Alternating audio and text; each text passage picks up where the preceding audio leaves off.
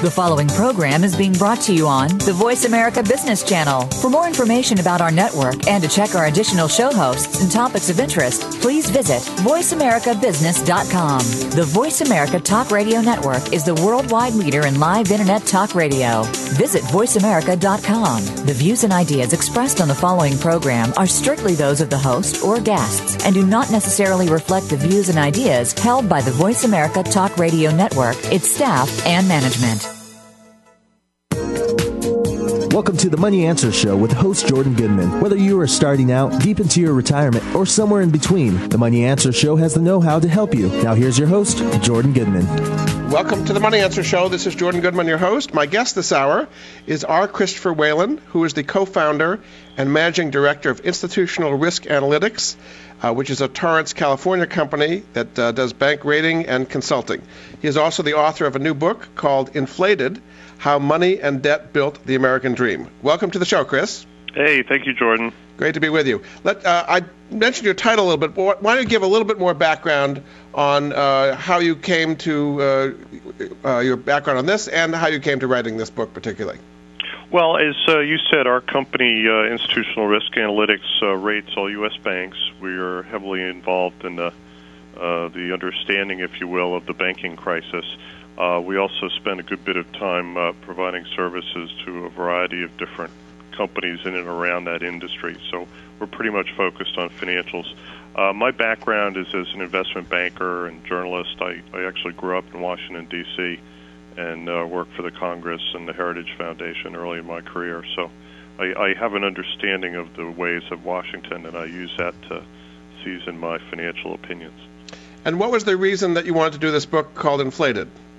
Well, I collect books from the Gilded Age, from the 1800s, and I had always wanted to do something with them. And my good friend David Kotok from Cumberland Advisors looked at me on a fishing trip a couple of years ago and said, "Chris, write the book." So he then introduced me to John Wiley, who had just published a book for him on Europe, and sure enough, I had a contract in my hands 2 weeks later, so I had to write the book. That's one way to do it. All right, so it is. It's nice to have friends like David. And what I tried to do with this book, in a very simple sense, is give Americans a somewhat opinionated narrative of our financial history. And I give you lots of footnotes if you want to dig into the detail, but I wanted to use people and try and use some of the personalities of each era to make it a more readable and a more easily understood story. So I think we're going to go through this a little bit and then try to relate it to the economic and financial situation we're in today. But by understanding the history a little bit, it'll probably help people kind of understand what kind of financial situation we're in now, and then your prescriptions for what needs to be done about it to make things go better instead of worse. Before we get to the United States, why don't you talk a little bit about previous history, things that might have happened during the Roman Empire or the British Empire, things that kind of led to the banking system that ultimately the United States took on, and how that kind of set up the situation. Well, in the beginning of the book, I have a quote from Hayek where he states that no democratic society can resist the demand for money, if you will, or the demand on the part of a country's citizenry for growth and prosperity, liquidity, which is something we deal with in my book in the early part of the United States. And I think that's true. What I always tell my gold bug friends is that money is a function of people, and people are not perfect, are they? So you always have to remember that as an investor, because you want to try and balance your objectives. On the one hand, having liquidity and being able to go out and do the things that you need to do today in the marketplace, and at the same time have a safe haven, have land, have commodities, have something that is not within reach of the politicians, because you know they're going to debase your currency, and you know they're going to issue more debt because they don't have to ask you to issue debt, unfortunately. That's where we are today. And, unfortunately, in the U.S., the democratic system always takes the path of least resistance. So every society has done this, as you mentioned, the Romans and Europeans, obviously. Even the colonial governments before the start of the United States had the same problem. They issued their own money with nothing behind it, or with a promise behind it. So that's what I always tell people, is you have to be cognizant that the system is always oriented towards inflation. Any democratic system will always be that way. So even non-democratic systems like the Roman Empire. Oh, yeah, well, they're probably worse. That's a very good point. Yeah, the authoritarian systems are even worse. But I think what we've seen in the United States is that a democracy can be bad, too. So is there any place in the world that ever does it right, that does not have the impulse to inflate? No, because people are involved. Well, see, I've been very fortunate in my life. I've been able to work with a lot of technologists, including my partner, Dennis Santiago, who's a brilliant scientist, used to build B-1 bombers. And they teach you that even in the world of computers and technology, there is enormous imperfection.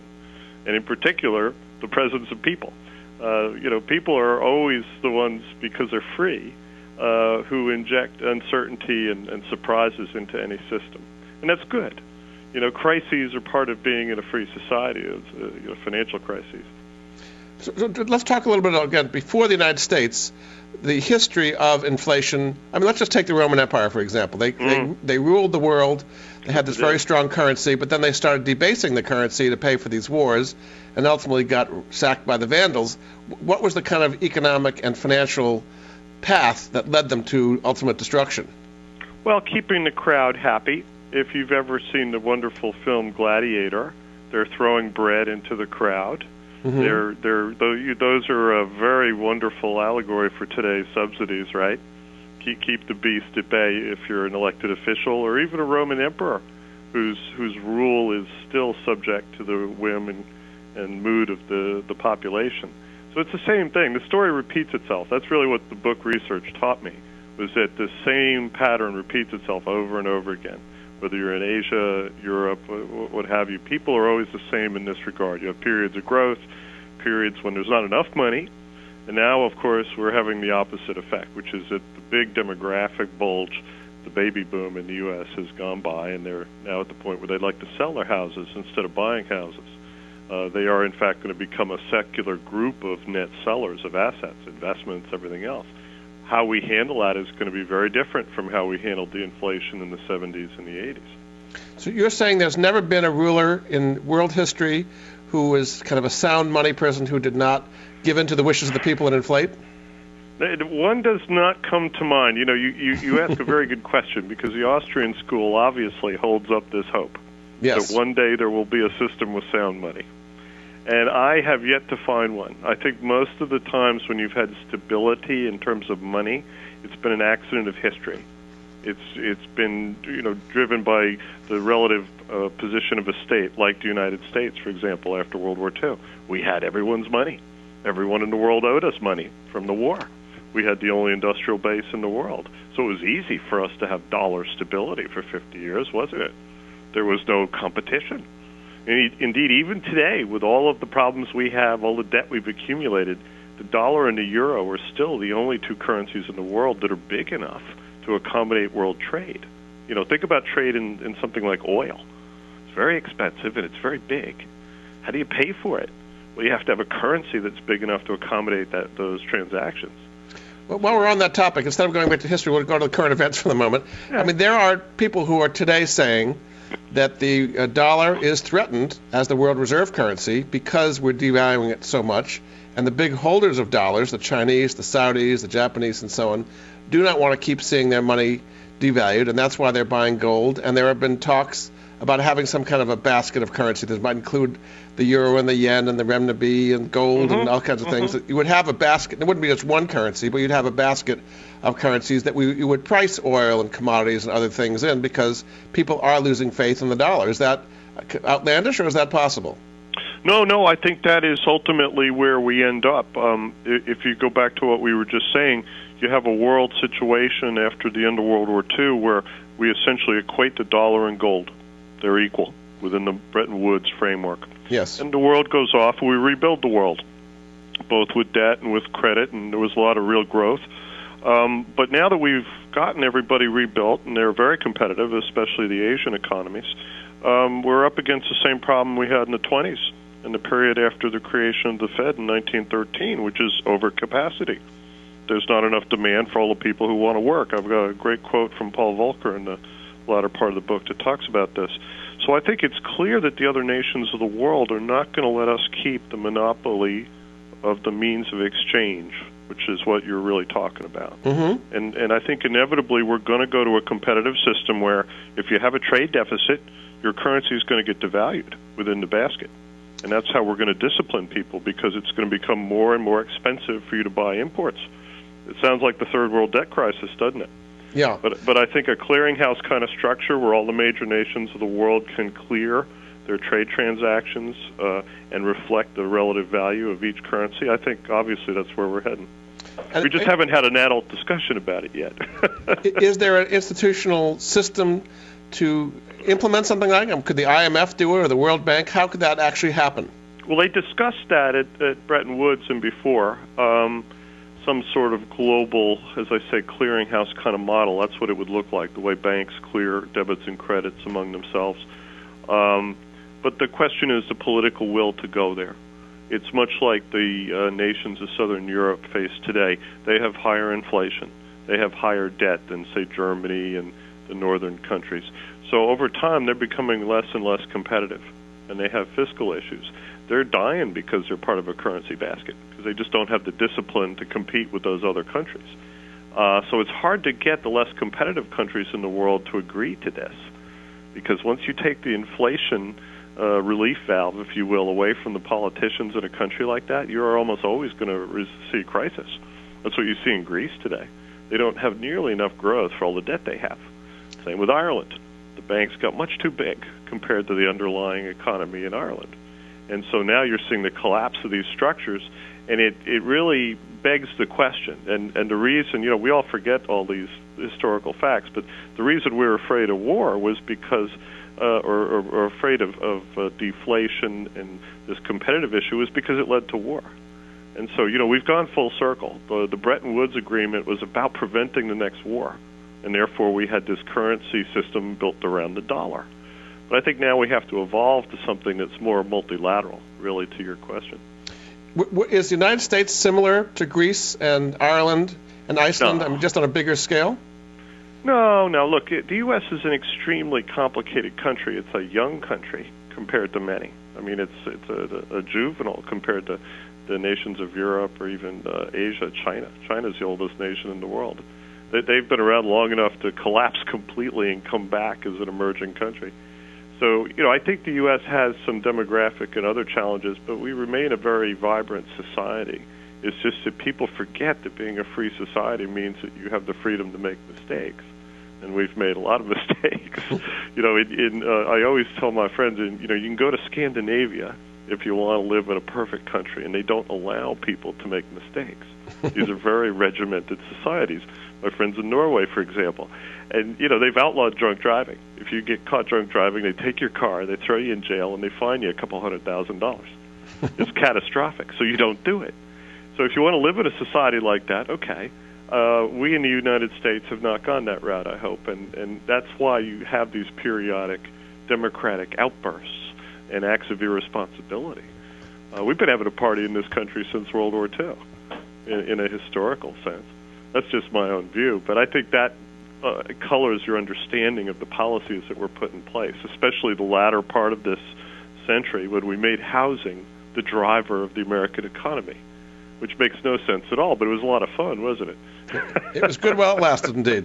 All right, we're going to go to a break. This is Jordan Goodman of the Money Answer Show. My guest this hour is R. Christopher Whalen. His new book is called Inflated, How Money and Debt Built the American Dream.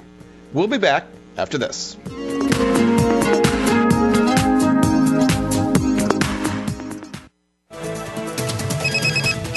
Up-to-date business and financial news. Call now and get the financial information you need. 866-472-5790. 866-472-5790. The experts are here.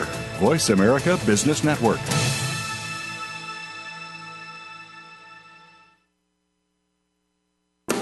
Are you ready to go green? You've asked, and we've heard you. Voice America presents the Green Talk Network.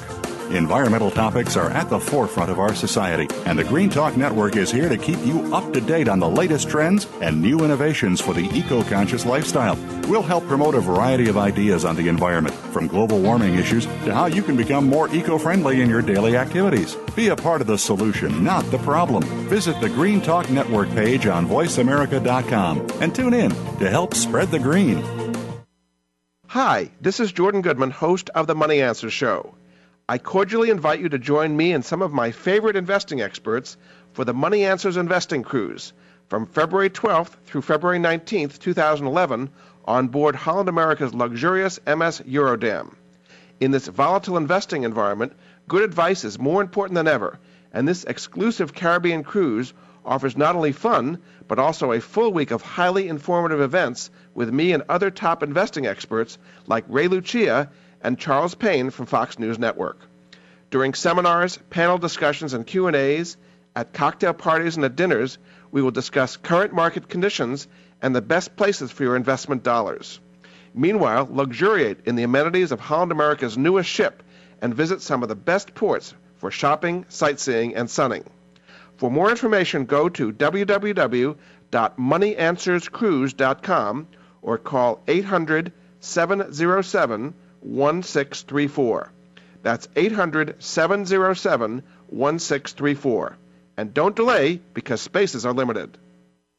From the boardroom to you, Voice America Business Network. You've been listening to the Money Answer Show with Jordan Goodman. If you have a question for Jordan or his guest, please call us now at 866-472-5790. That's 866-472-5790. Now back to Jordan.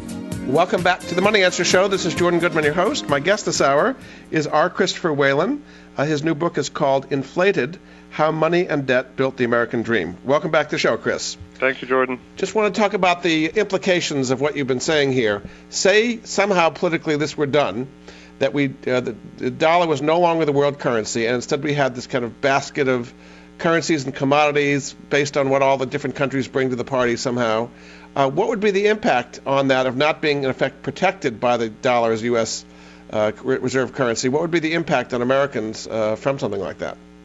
Well, America would have to pay attention to its balance of trade. In other words, the difference between what we sell and what we buy, both in terms of commercial transactions and financial transactions. This would really change things because today the Fed can buy debt issued by the Treasury and not force the U.S. Treasury to go out in the market and sell all of its bonds to investors. If you look recently, the Fed just renewed the swap lines to the various European central banks, which are essentially loans that our central bank has made to them directly. And they didn't want these banks to wade into the market to have to replace this funding. That's how tight the dollar market still is today, believe it or not, with all the greenbacks that Ben Bernanke has created. Yeah. So, the Fed is a de facto world central bank today. And it's been useful at times, especially to some of our allies. So imagine what Europe would look like today if the U.S. hadn't lent them that money. Yeah. They would have had a bond run. So if you go to a completely competitive system, there is no omnibus liquidity provider to the market. Each central bank would then have to have enough reserves in their vault to basically balance accounts with other nations, much like we had before World War I, where we used gold to settle up accounts between nations. I think today you would probably want to expand that to traded commodities, oil, things. So you're saying you couldn't have big surpluses and deficits? Well, you would, of course. Look at the U.S. We're still running a considerable trade deficit. And by definition, the value of the dollar would go down in that. Imagine you had a basket framework. If you were running chronic deficits and say you were financing them by borrowing, your currency would fall. That would make your debt more expensive, and it would also put a lot of pressure on your government to get their fiscal house in line. Look at the UK. UK is a great example of what we're talking about. They can't go out and print money and buy their own debt the way we can. So they've had to put that country into the worst austerity they've had since World War II. Because the pound is not the world currency. It had been, though. The sterling had been the world currency, right? Exactly. But more than that, if the Bank of England were in there visibly buying the government's debt issuance, the pound would collapse. People would flee the currency. So that's the difference. The dollar's special role as the global means of exchange has allowed us to escape that pressure. Yes. It essentially gives us an option that other countries don't have. And other countries are very resentful of this, especially in Europe. They understand this. So what could the countries that own our debt, the Chinese own $2 trillion, the Japanese, the Saudis, they're getting nervous now. They're getting unhappy. Well, they're nervous for a long time, but what are they going to do? Yes, what are they going to do? Let me go back to your earlier question. What would affect the dollar's central role, if you will. Obviously, if you have investors no longer show up for treasury auctions, that's going to put pressure on interest rates and the dollar over time. If the Chinese just folded their arms and said, no, we're not going to buy. We'll keep what we've got, but we're not going to buy anymore. But the trouble is they have to put that money somewhere. They could keep it under their mattress, but when you're talking about hundreds of billions of dollars, you're talking about electronic entries for bank accounts at this stage. They are going to deposit that money somewhere. They're going to have to put it in the bank. So by definition, those dollars do work their way back to the U.S. and into the dollar system again. It's not like they can hold them back and say, no, we're not going to give you your dollars. You also have to remember that they want us to buy things from them. Their economy is largely export dependent. So the Chinese can't afford to tell us to go away at this stage. They're also not quite sure that they want their currency to start to become, for example, the regional currency in Asia. They're not really sure they want to do that. Because, as my friend David Kotak said to me a long time ago, he says, Chris, being the reserve currency is a job that finds you. It's not a job you volunteer for. But if Chinese currency was becoming more important regionally, it would rise in value, making them less competitive, is what you're saying, right? Well, it will do a number of things because, obviously, let's say all the nations in Asia agreed to clear all their trade through the Chinese currency instead of using dollars. The Chinese currency would have to get much bigger. They'd have to have a lot more of it out there. They would have to let banks trade it freely because in order to clear the volume of commerce we're talking about that's been flowing through the dollar market, for example, the Chinese currency would have to become freely floated. They'd have to let people have access to it. The Chinese government is very authoritarian. They're afraid of this because if you indeed expanded the use of the Chinese currency, you'd have to liberalize the financial markets. And this would create more opening and possibly create pressure for political change. So it's a double-edged sword for the Chinese. So they're not a free society. They're still very much afraid of their own people, 3/4 of whom live in poverty. That's the thing you always have to remember about China. Now, recently, they've been having a pretty good bout of inflation, and they've been trying to tamp it down by raising interest rates there. You're the expert on inflation. Is China doing the right thing, or is China following, even though they're an autocratic and not a democratic regime, are they following the same path of democratic regimes? Well, you see, in China, you have still a largely command economy. You do have a private, quote-unquote, economy that, if you will, is the periphery of the Chinese sector, but most of the big components of the Chinese economy are still controlled by the state, especially by the Chinese Communist Party. They have layers of control, both governmental and political. And what this means is that it doesn't respond anything like a market economy. And when it does get out of balance, in other words, after the crisis began in the U.S., the Chinese tried to make up for the export markets that disappeared. We literally stopped buying products from many Asian countries for the first year of the crisis, because consumer demand fell off pretty dramatically. And so they are in this kind of catch-22 where they would like to be independent of the dollar for the reasons you just stated. They don't want to worry about the dollar going down and all our debt, but they don't have a lot of easy alternatives. And that's kind of where I see both them and other nations in the world. The Europeans have the same problem. In fact, my friend Jim Rickards said that he thinks the Europeans and the Russians will eventually reach some kind of a large currency accord because they have commonality of interests. The Russians have natural resources, the Europeans have ready markets, and ultimately I don't think they want to kill each other anymore. So, there may eventually be a bloc in Europe that's built around a Russian-European economic framework that could be a competitor to the dollar as well and could be backed by Russian gold and Russian natural resources. At the moment, though, people are talking the opposite, that the euro may not survive, that the euro, there's going to be a northern and a southern Europe, euro, and that they put together these two very disparate economies, and they're just, the northern one don't want to keep subsidizing the southern ones, basically. That's right. I think it's likely that the southern European nations, the peripheral nations, if you will, could fall out. The Italians could stay in because most of their debt's held domestically. They don't have the same pressures on them that the Spanish do, for example. But think of Spain as the Florida of Europe. Okay, people want to live there. It's very nice and warm. A lot of speculation in real estate, much like the southeastern U.S., by the way. Mm-hmm. So and now they have to work their way through it, and most of the bonds are held by investors outside of Spain. So it automatically becomes a French and a German problem. The other thing, to your point, is you always have to remember that the European Union was an American idea. They saw it as a way of binding the Europeans together. This was in the context of the Marshall Plan immediately after the war, and forcing them to get aid from the United States collectively so they wouldn't start killing each other again. The whole point was to avoid war. And so here we are today. We have this thing called the European Union, and they have kind of gone forward in some aspects of unification, but they still don't have a unified economy, do they? What would that mean? Balkanized system. What would that mean if Greece, Spain, Portugal, Ireland, and so on were thrown out of the euro? And what would that mean for the economy? Well, it would be smaller, but if you're talking about France, Germany, the Benelux countries, parts of Scandinavia, some of the Eastern Bloc countries, I think it would work because they have similar living standards and they have similar political tolerance as far as subsidies and unemployment and everything. The southern European states are not in line with them, and that's why it's not working. So what would happen to the states that got thrown out of the euro?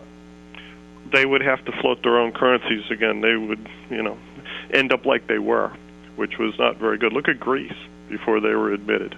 I mean, who would accept drachmas if they were? Well, no one would. That's what I'm saying. If you imagine a competitive currency basket world where everybody is assessed based on how competitive they are and how well they manage their economy, how well they manage their fiscal side and their governments, that's a very different world than the world we live in today, isn't it?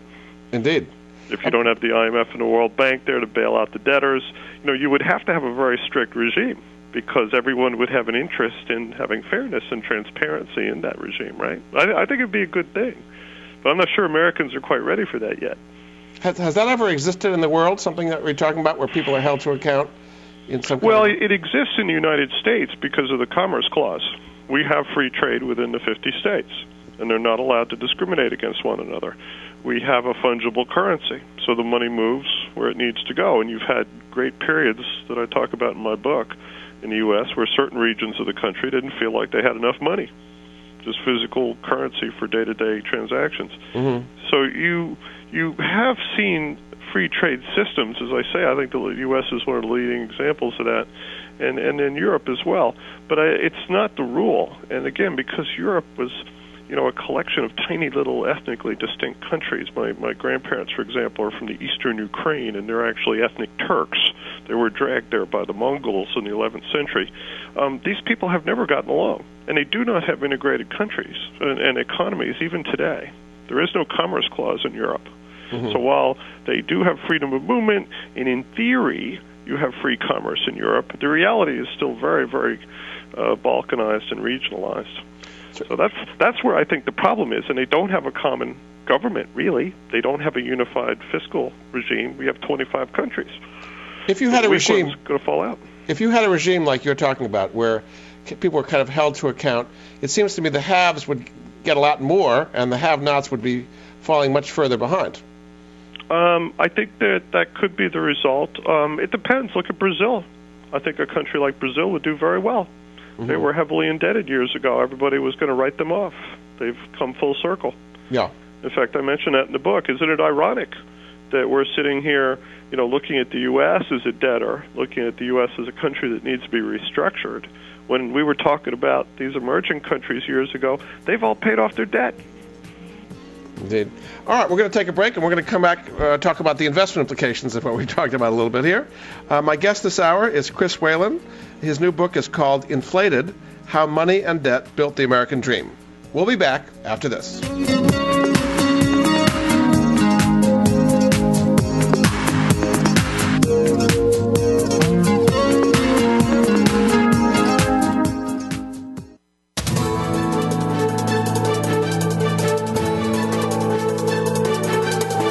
The market's up or down, or if you're looking to improve your portfolio, our experts are ready to talk to you.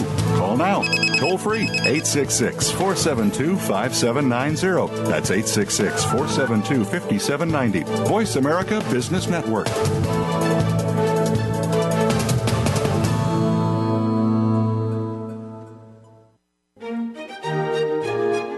Join Patricia Raskin, the host of Positive Living on VoiceAmerica.com, Monday at 11 Pacific. This program brings you practical and inspiring principles for living a more authentic, engaging, and passionate life. Patricia's guests will give you a formula for connecting, giving, forgiving, and miraculous living. So tune in and call to Positive Living, Mondays at 11 Pacific Time, right here on VoiceAmerica.com. Hi, this is Jordan Goodman, host of The Money Answer Show. I cordially invite you to join me and some of my favorite investing experts for the Money Answers Investing Cruise from February 12th through February 19th, 2011 on board Holland America's luxurious MS Eurodam. In this volatile investing environment, good advice is more important than ever, and this exclusive Caribbean cruise offers not only fun, but also a full week of highly informative events with me and other top investing experts like Ray Lucia and Charles Payne from Fox News Network. During seminars, panel discussions, and Q&As, at cocktail parties and at dinners, we will discuss current market conditions and the best places for your investment dollars. Meanwhile, luxuriate in the amenities of Holland America's newest ship and visit some of the best ports for shopping, sightseeing, and sunning. For more information, go to www.moneyanswerscruise.com or call 800-707-1634. That's 800-707-1634. And don't delay, because spaces are limited. When it comes to business, you'll find the experts here. Voice America Business Network.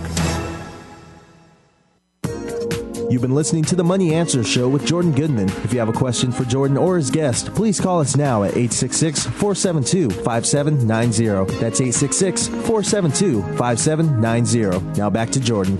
Well, welcome back to the Money Answer Show. This is Jordan Goodman, your host. My guest this hour is R. Christopher Whalen, whose new book is called Inflated, How Money and Debt Built the American Dream. Welcome back to the show, Chris. Oh, thank you, Jordan. Tell people about your website and how they can find out more about the book. Oh, well, on my website, rcwhalen.com, we've got a number of reviews and the targets for the various online services if they'd like to buy a copy.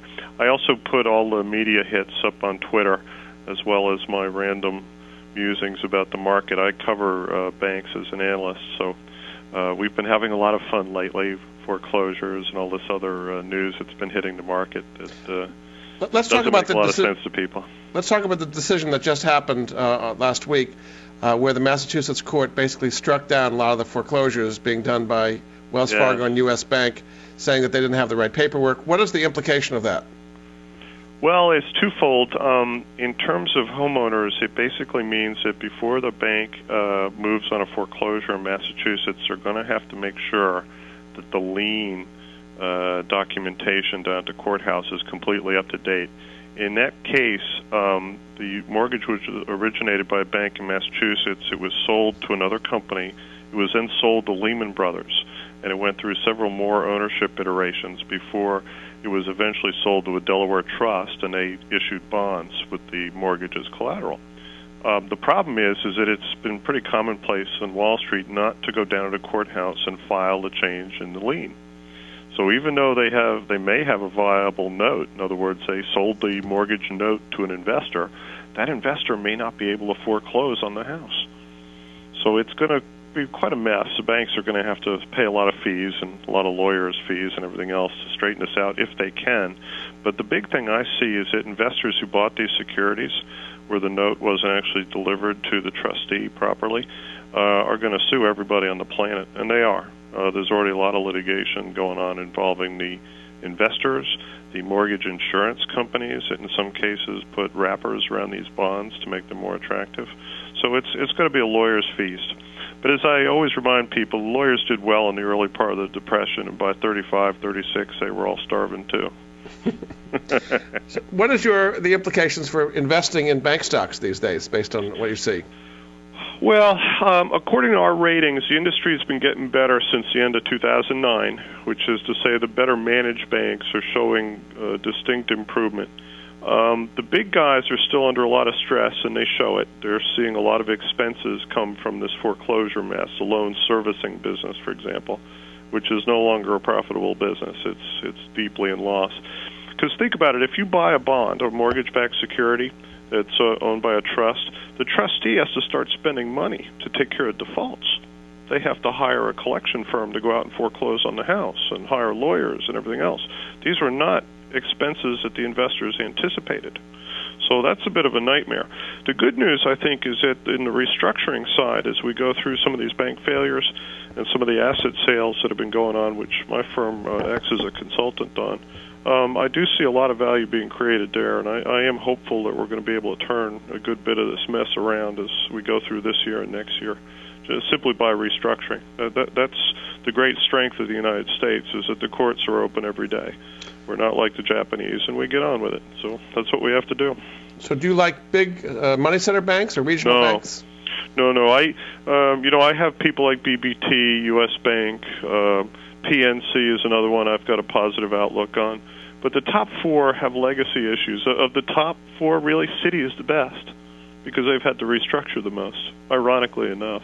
Mm-hmm. People like Bank of America are probably in the most trouble, followed by Wells, again, because of mortgage exposure. J.P. Morgan has a variety of issues. They've got well over $130 billion worth of second lien home equity loans. What do you think those are worth if the underlying mortgage is underwater? Mm-hmm. Home equity loan is worth zero. Yeah. While we're talking about mortgages, what is going to be the resolution for Fannie Mae and Freddie Mac? Well, Fannie, as I talk about in the book a little bit, is a Depression-era agency that was created so that there would be a secondary market in home loans. So the bank could sell a loan and go out and do it again, right? If you remember it's a wonderful life metaphor. So, what I think is going to have to happen, because these agencies went crazy. Peter Wallison has a great comment in the Wall Street Journal today, by the way, people ought to read, basically saying that we got to wind these things down. And I think what we should do is take Fannie, Freddie, and the Federal Home Loan Banks, merge them all together, and run them off, run their portfolio off, so they don't have any investments anymore. And then we got to decide how much of the housing market we really need to have government intervention in. If you want to help low-income people trying to get a start in life, I have no problem with that. That's what we do with Ginnie Mae now. I think the rest of it, you need to get rid of it and have rules, federal rules for originating and servicing loans. But I don't think we need the government involved in this, frankly. It's been a horrible political problem, and it is to this day. I mean, Barney Frank and the Democrats in the Congress would like to expand these programs more, even though they've created a black hole for the U.S. taxpayer in terms of the losses so far. Think of it this way. The banks are essentially loan production offices for Fannie and Freddie. All the risk ends up in Washington. Tim Geithner just announced a settlement for Bank of America's exposure with Fannie and Freddie, and I figure it's a $10-15 billion gift from the Treasury that Tim Geithner didn't get any authorization from the Congress for. So, that's whenever you have the government and the banks too close together, you have problems. And people should always remember that Fannie Mae comes from fascist Italy. That's where FDR got the good idea of creating a government-sponsored entity. So, if we go back to our own first principles as Americans, I think we'll find the answer. The answer is we got to privatize this thing and sell it and get the government as much as possible out of the housing business. Because as I discuss in my book, the Congress deliberately used housing as a way of ingratiating themselves with the voters. And they had a lot of company. They had the mortgage bankers, the commercial bankers, the realtors, the home builders. We had this corporatist festival, spending subsidies, using Fannie and Freddie to encourage homeownership. Well, we encouraged an increase in homeownership in this country of almost 8%. We went from the low 60s versus the total population as far as homeownership up into the 70s.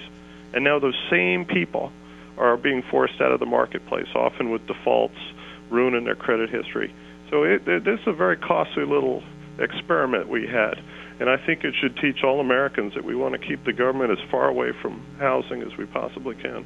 I mean, in fact, the opposite is happening in the real world today, that you should be getting out, but the government's becoming more involved in housing, putting new rules. Well, yes, and look what we have. The top three, especially Fannie, Freddie, J.P. Morgan, Wells Fargo, Bank of America, top five, are a cartel. They control most of the business that's sold to Fannie and Freddie, the big banks. So if you're trying to get a refi now, you're facing higher fees. You're facing a bank that's probably going to make at least 3.5 points on the origination instead of a tenth of that during the boom, by the way. And so they're discouraging refinancing. And the irony of ironies, if you really look at the loan level pricing formula that's on the Fannie Mae website, they're not helping low-income people. They're screwing them. Low-income family would be better off borrowing money from a hedge fund than from Fannie Mae. That's the real crime.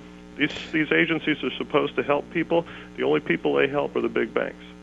So, we could talk about this all afternoon. On a broader note, if we're going to have inflation, you're saying that we are inflating our way out. We're just printing money and borrowing like crazy around the world.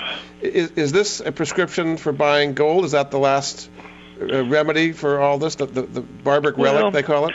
Gold has been performing very well. I have a good friend who runs a gold fund, and they've had excellent performance the last few years, although it hasn't quite been keeping up with visible inflation. So you're still a little bit behind on your gold investment as an inflation hedge.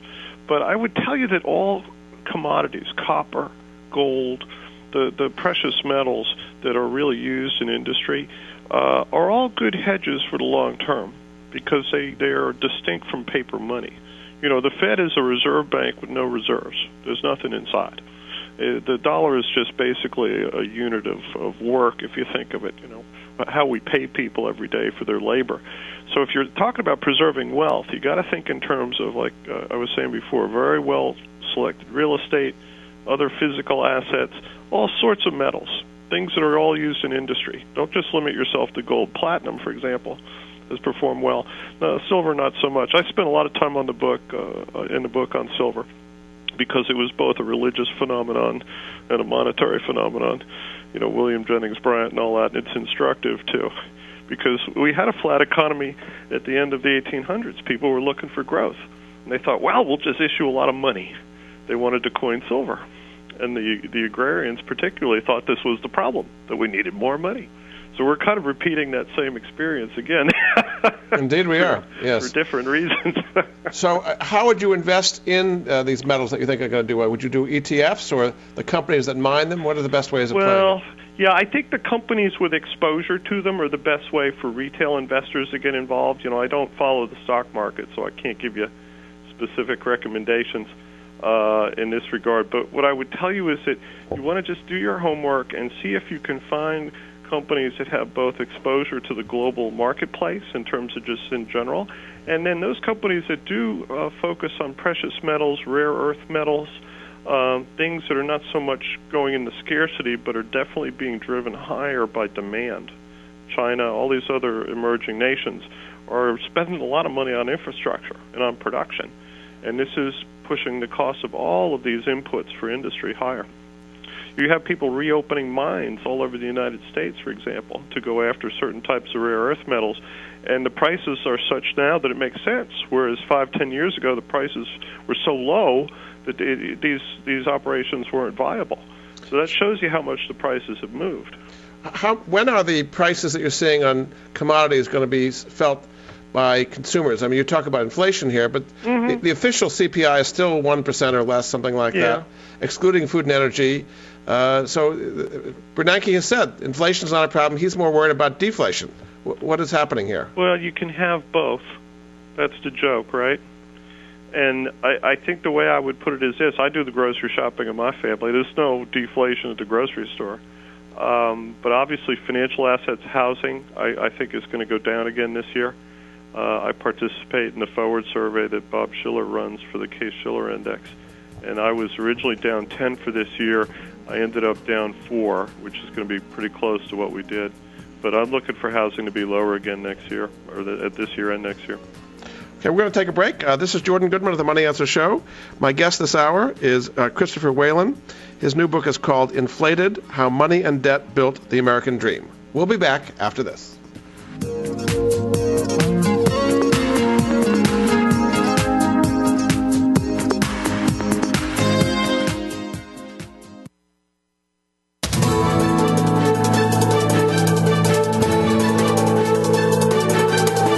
Markets up or down, or if you're looking to improve your portfolio, our experts are ready to talk to you. Call now toll free 866-472-5790. That's 866-472-5790. Voice America Business Network. Hi, this is Jordan Goodman, host of the Money Answers Show. I cordially invite you to join me and some of my favorite investing experts for the Money Answers Investing Cruise from February 12th through February 19th, 2011 on board Holland America's luxurious MS Eurodam. In this volatile investing environment, good advice is more important than ever, and this exclusive Caribbean cruise offers not only fun, but also a full week of highly informative events with me and other top investing experts like Ray Lucia and Charles Payne from Fox News Network. During seminars, panel discussions, and Q&As, at cocktail parties and at dinners, we will discuss current market conditions and the best places for your investment dollars. Meanwhile, luxuriate in the amenities of Holland America's newest ship and visit some of the best ports for shopping, sightseeing, and sunning. For more information, go to www.moneyanswerscruise.com or call 800-707-1634. That's 800-707-1634. And don't delay because spaces are limited.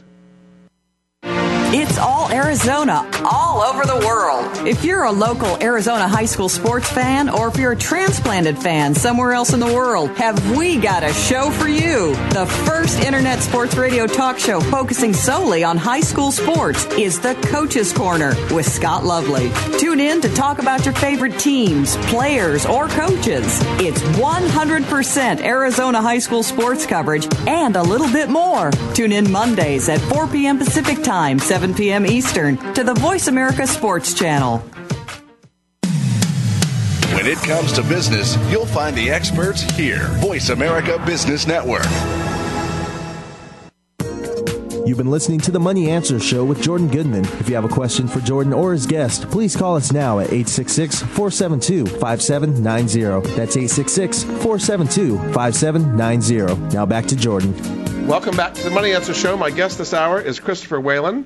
His new book is called Inflated, How Money and Debt Built the American Dream. Welcome back to the show, Chris. Thank you, Jordan. There was a recent interview with Ben Bernanke on 60 Minutes where he said flat out that he wants more inflation, that if inflation starts getting out of control, he is 100% sure he can stop it. He's more worried about deflation than inflation.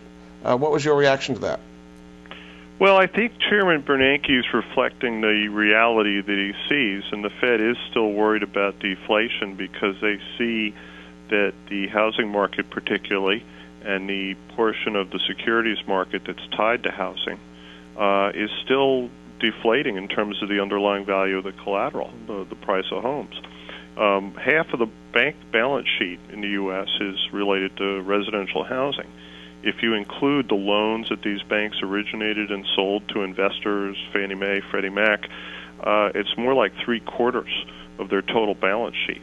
So when you get a third of all U.S. homes underwater in price, and you probably have 20-25% of those homes down significantly, double digits from where they were, this suggests that we're going to have continued problems in terms of deflation, and I think that's what Chairman Bernanke is reacting to.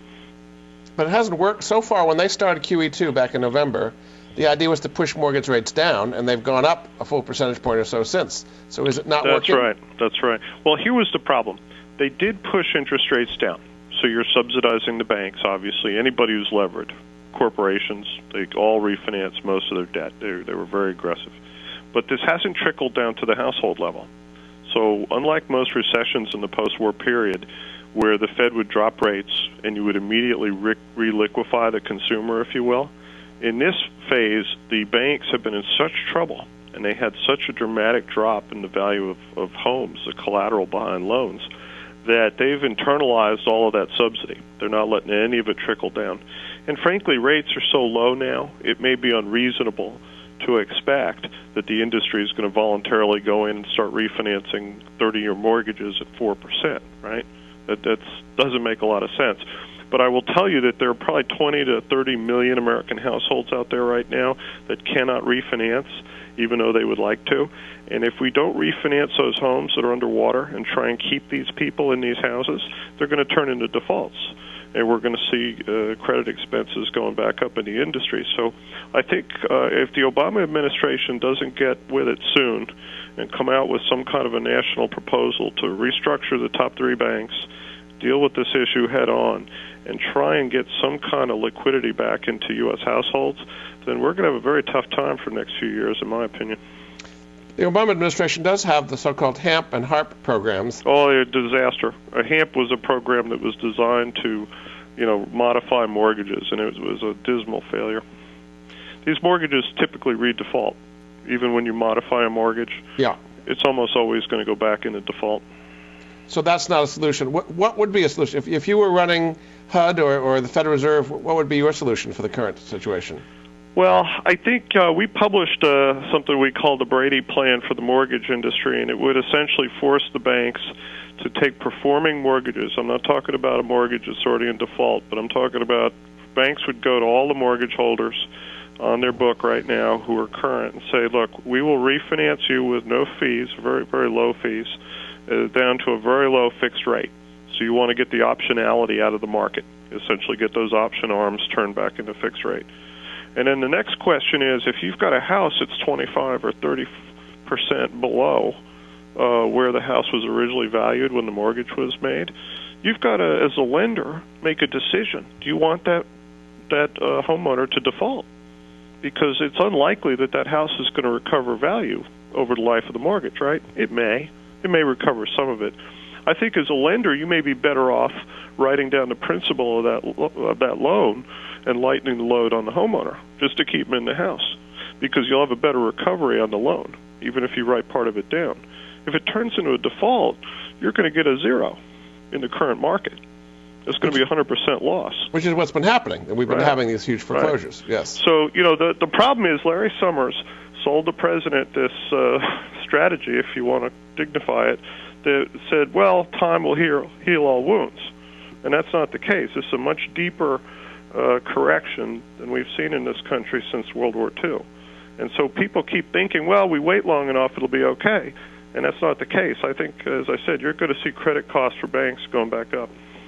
So are there investment? You're going to see that homeowner who's never been late default suddenly. Are there investment implications for this? Are there ways that you would short the housing market or something, or how would you play this as an investor? You could short the bank that owns your mortgage. That's not a very promising strategy, though. It implies that your community's in a lot of trouble. Mm-hmm. But I think the government has to accept, and we as taxpayers have to accept, that the government caused this. I talk a fair amount about this in my book. Having all these government-sponsored housing programs, it led us to this day. It has created a huge solvency problem in our banking system. No surprise, right? When most of their assets are concentrated on what's essentially an expense. Housing is a necessary expense, but it's not like industry. It doesn't create a lot of jobs naturally, and it is variable. It's extremely variable.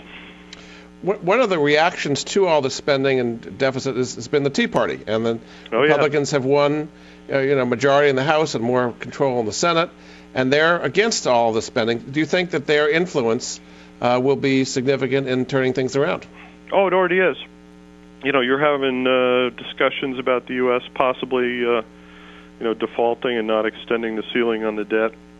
But I think, the American people are very much a reflection of what you see in the Tea Party movement. I think Washington was sound asleep last couple of years, especially the Democrats. They did not understand how much pain there is out there in the country. And so, surprise, surprise, we had a nasty election and the Republicans are back in control of one of the houses of Congress. But I don't see the Republicans as change agents either. They don't know what to do. They're all trying patchworks to try and deal with symptoms rather than a systemic change. And frankly, it looks like they're going to embrace kind of Coolidge-era austerity, much like we see in Europe. So, I'm a little worried about that, because if you have too much cutbacks too quickly, you'll accelerate deflation in this country. And that may be inevitable. There may be nothing government can do really about this situation.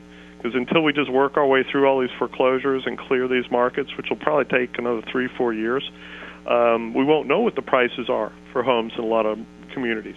I'll give you an example of what I'm talking about. This year, we are probably going to see most sales in this country what we call involuntary. There'll be foreclosure sales. So every time there's a foreclosure sale in your neighborhood, that's a case where the bank just tells the broker, sell the house. Just sell the house. At whatever price. At whatever price. Usually a cash buyer. There's no leverage here. So that immediately is going to pull down the comps in the neighborhood every time you have one of those sales. that inevitably is going to erode valuations. So I think this is going to be a very tough year, and I'm very worried that the Obama administration does not understand that there's a train coming at them. What you were saying at the beginning of the interview, though, is that that's what should happen, is you should have a kind of clearing of the market. You shouldn't be propping things up because it's going to collapse anyway. Well, so no, I totally agree. But you see, when you have banks that are insolvent, they are delaying the process of clearing. We don't hear about Lehman Brothers and WAMU anymore because they've already been dealt with. And that's how we should have dealt with the rest of these big banks. We'd be past it. We'd be recovering already. Very good. All right, well, it's fascinating stuff. People can find out more in your book. It's called Inflated, How Money and Debt Built the American Dream by Christopher Whalen. Again, tell them your website, Chris. It's rcwhalen.com, and there's more information on the book and links to my Twitter page and the IRA website as well. Terrific. Thanks so much. My guest has been Jordan. Christopher Whalen, and we'll be back again with another edition of the Money Answer Show next week. Goodbye for now.